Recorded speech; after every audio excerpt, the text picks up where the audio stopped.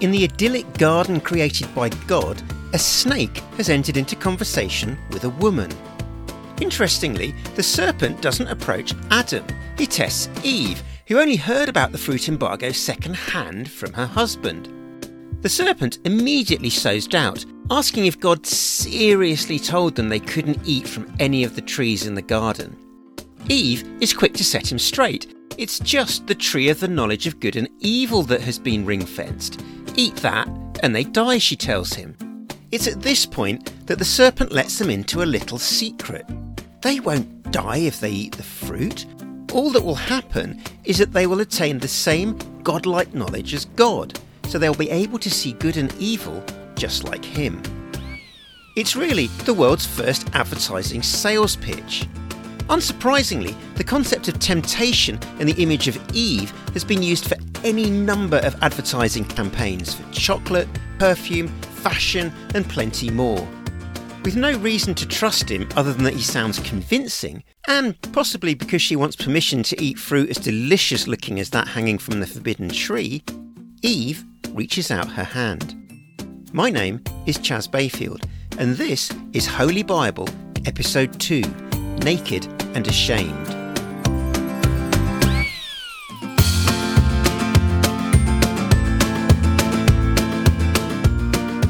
A couple of points before we begin. I'm not a theologian, nor am I a priest. I'm an advertising creative director. But, seeing as the Bible underpins 3 major world religions, this is a book that has a lot to sell. Secondly, the Bible I refer to is the New International Version, UK edition. And lastly, this podcast will not tell you what to think. This is the Bible minus the religion. That might be confronting for some religious people, but my hope is that you listen with an open mind. The Bible isn't just your story, it's our story too. Now, despite any number of paintings and imagery suggesting otherwise, there is no mention anywhere in the Bible of the fruit of the tree of the knowledge of good and evil being an apple.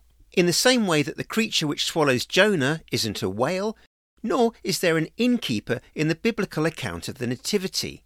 Over the centuries, tradition has embellished the Bible as people have found it impossible not to freestyle around some of its best-known stories. Back in the garden, as the serpent looks on, Eve takes a bite of forbidden fruit, then offers some to Adam. The couple become immediately self-aware and realise to their horror that they are naked. Hastily, they sew some fig leaves together to cover themselves up, but when they hear God taking a stroll in the garden in the cool of the day, their first instinct is to hide. Hang on a minute, God taking a stroll in a garden? So, he is a man after all. It's not surprising that we've already hit another hurdle. How can the God who later appears to Moses as a pillar of fire and cloud be human enough to walk around in a garden? Creationists see this as a theophany, a phenomenon where God appears in human form. Most Christians see Jesus as God in the guise of a living, breathing man who exists solely in the pages of the New Testament. But some believe that Jesus shows up regularly in the Old Testament, here in the Garden of Eden, later leading the Israelites across the Red Sea, visiting Abraham's tent and walking around in the fiery furnace with Daniel's friends.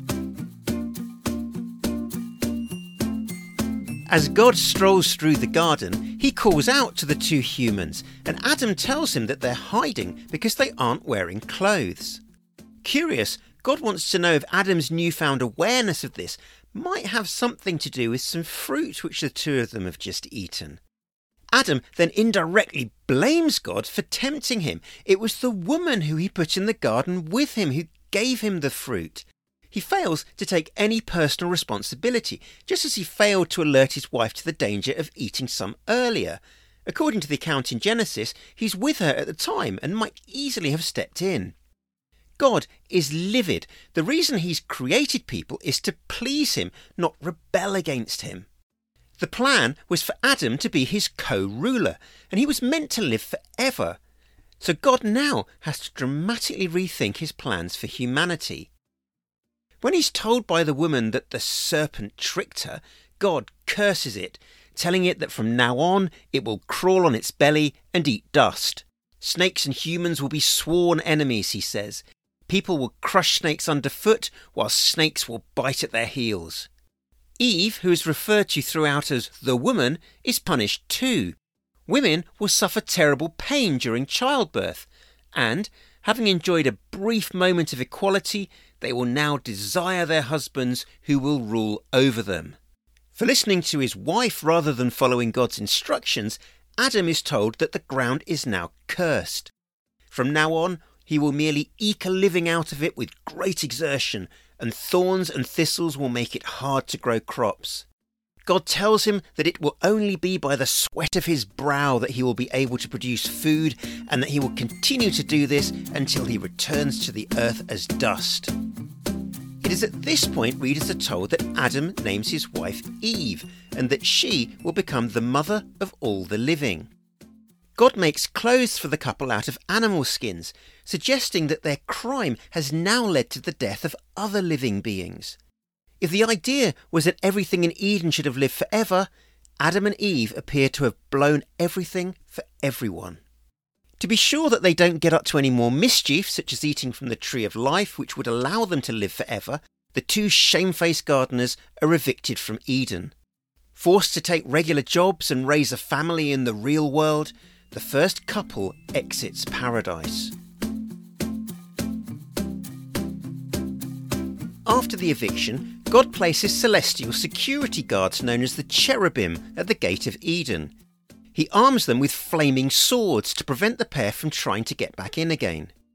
Eden is effectively closed to the public, and though its current whereabouts remain a matter of conjecture, according to local folklore, the remains of its manicured lawns and shady trees lie under the rubble of the Iraqi city of Basra.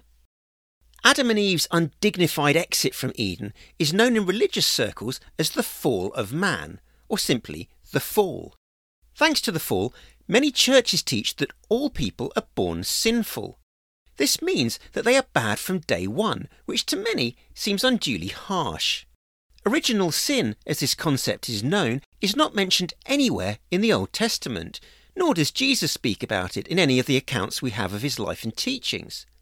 Its first outing is in a letter by the Apostle Paul to the Christians in Rome, and it's only picked up by the early church a few hundred years later.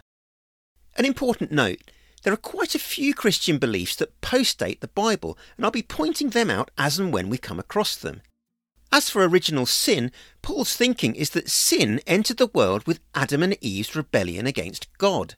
He believes that all people are contaminated with it for all time, and they can only be rescued from it by the selfless love and kindness of God, a concept known as grace. But all that is for another podcast.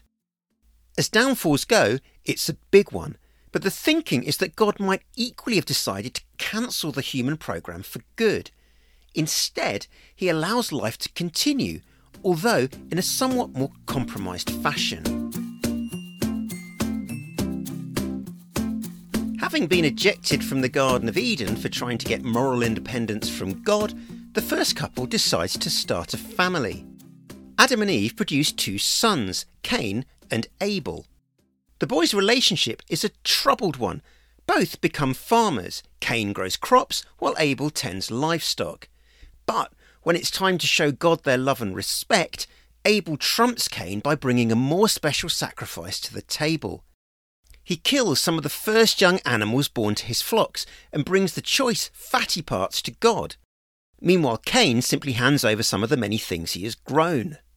Cain is consumed with jealous rage at his brother's showier offering, and God warns him that in his current mood, it's very easy to give in to sin. This three-letter word plays an immense role in the Bible. Ever since Adam and Eve eat from the tree of knowledge, sin has been seen as a barrier between humans and God. It is the act that breaks the perfect connection between the Creator and the people he has created. The accepted truth amongst those who believe in God is that he utterly detests sin. It's offensive to him as it demonstrates very clearly that his people have rebelled against him and are choosing to make up their own rules. In Cain's case, God is not wrong, and the furious farmer lures his brother to a field where he kills him. When God asks where Abel is, Cain mumbles that he's not responsible for keeping track of his brother. His sulky retort, "Am I my brother's keeper?" is one of the most famous lines from the Bible. Given that God is all-seeing and all-knowing, he understands exactly what has happened. Cain's sin is a terrible one. He has tricked an innocent man and then killed him. Naturally, God is furious and puts a curse on Cain. From now on, his land will fail to grow any crops, and he will be forced to wander the earth with nowhere to call home. Cain whinges that people might kill him on his wanderings if God doesn't protect him, so God puts a mark on him. The mark of Cain, as it is known, lets everyone know that harming Adam and Eve's wayward son will result in all kinds of bad karma. Cain goes on to start a family and build a city while the future of humanity hangs in the balance. Unhappy with creation's two caretakers, God has barred them from paradise and thrown them out into the real world. Now their sons have had a fight, leaving one of them dead in a field and the other banished. It's an appalling start for the human project. Cain eventually washes up in a land called Nod. His bloodline continues for another 3 generations until Lamech is born. All readers are told about Lamech is that he has 2 sons. Jubal is known as the father of all who live in tents and raise livestock, while Tubal is the first musician and the father of all those who play stringed instruments.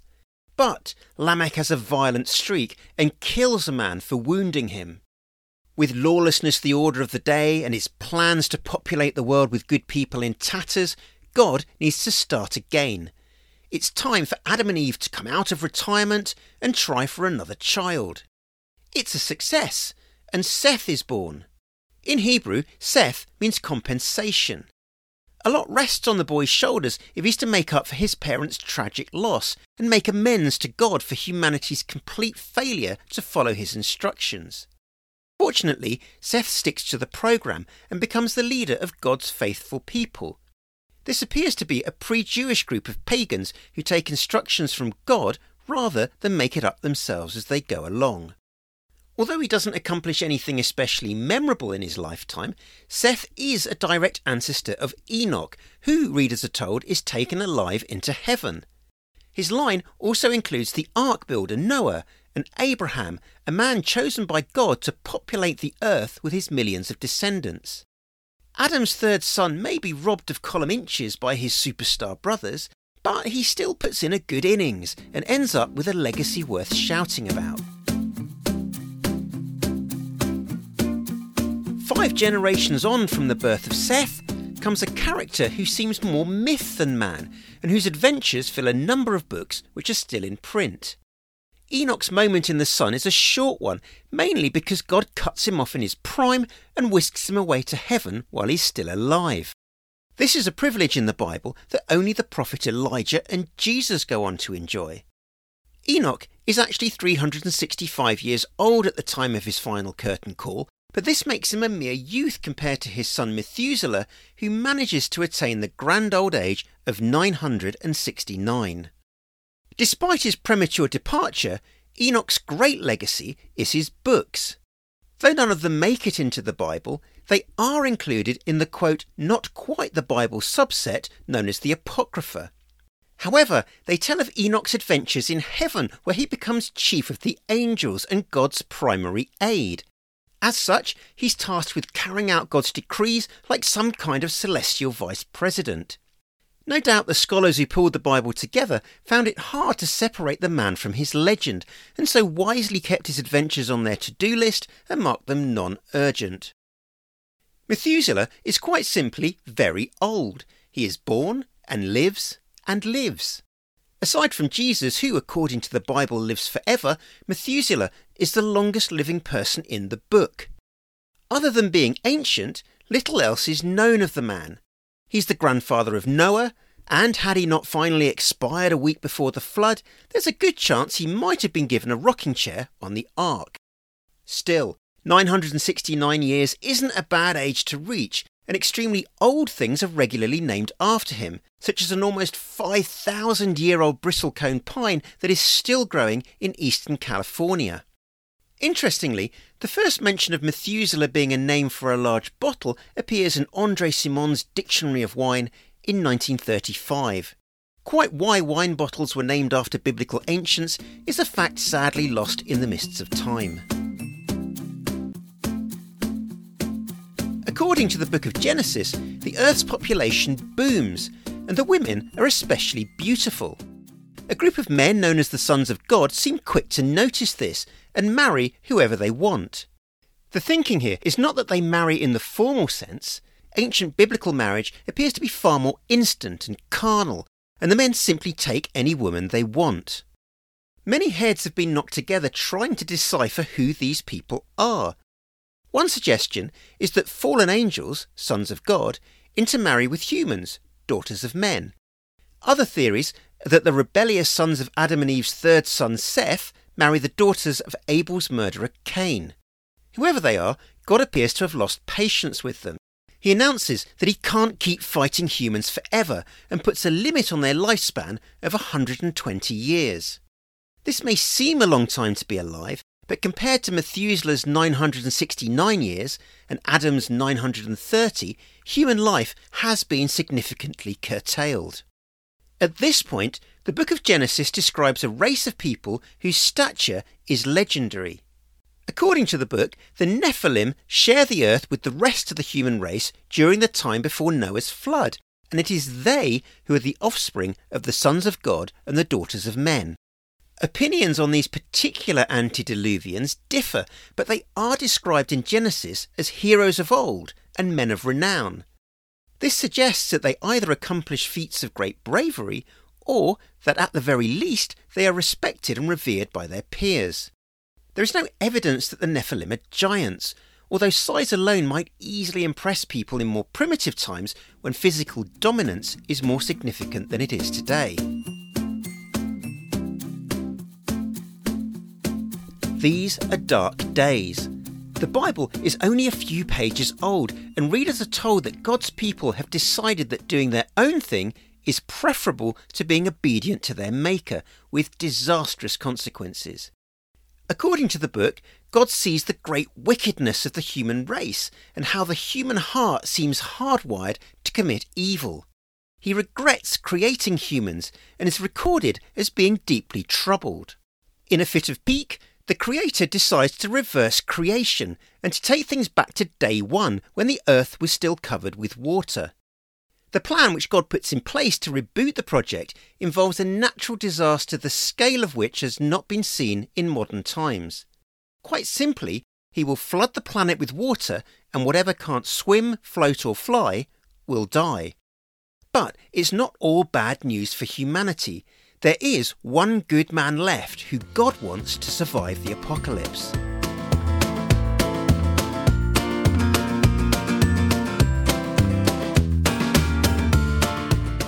You've been listening to Holy Bible, the podcast that takes you on a religion-free journey through the entire Bible. Adam and Eve have dropped the ball catastrophically, and none of their descendants, aside from Seth, has much of what the Bible sees as worth shouting about. With the planet's new custodians descending into the same moral abyss as their predecessors, humanity needs a new hope. It is then that clouds gather above a landlocked plain in Mesopotamia, where a man, seemingly inexplicably, begins to build a boat. His story is next. Holy Bible is written and produced by me, Chas Bayfield, for Sleeping Dog, with music by Michael Auld and additional production by Johnny Hawkins. Cover art is by Lisa Goff. Please send any comments or feedback to contact@holybible.com.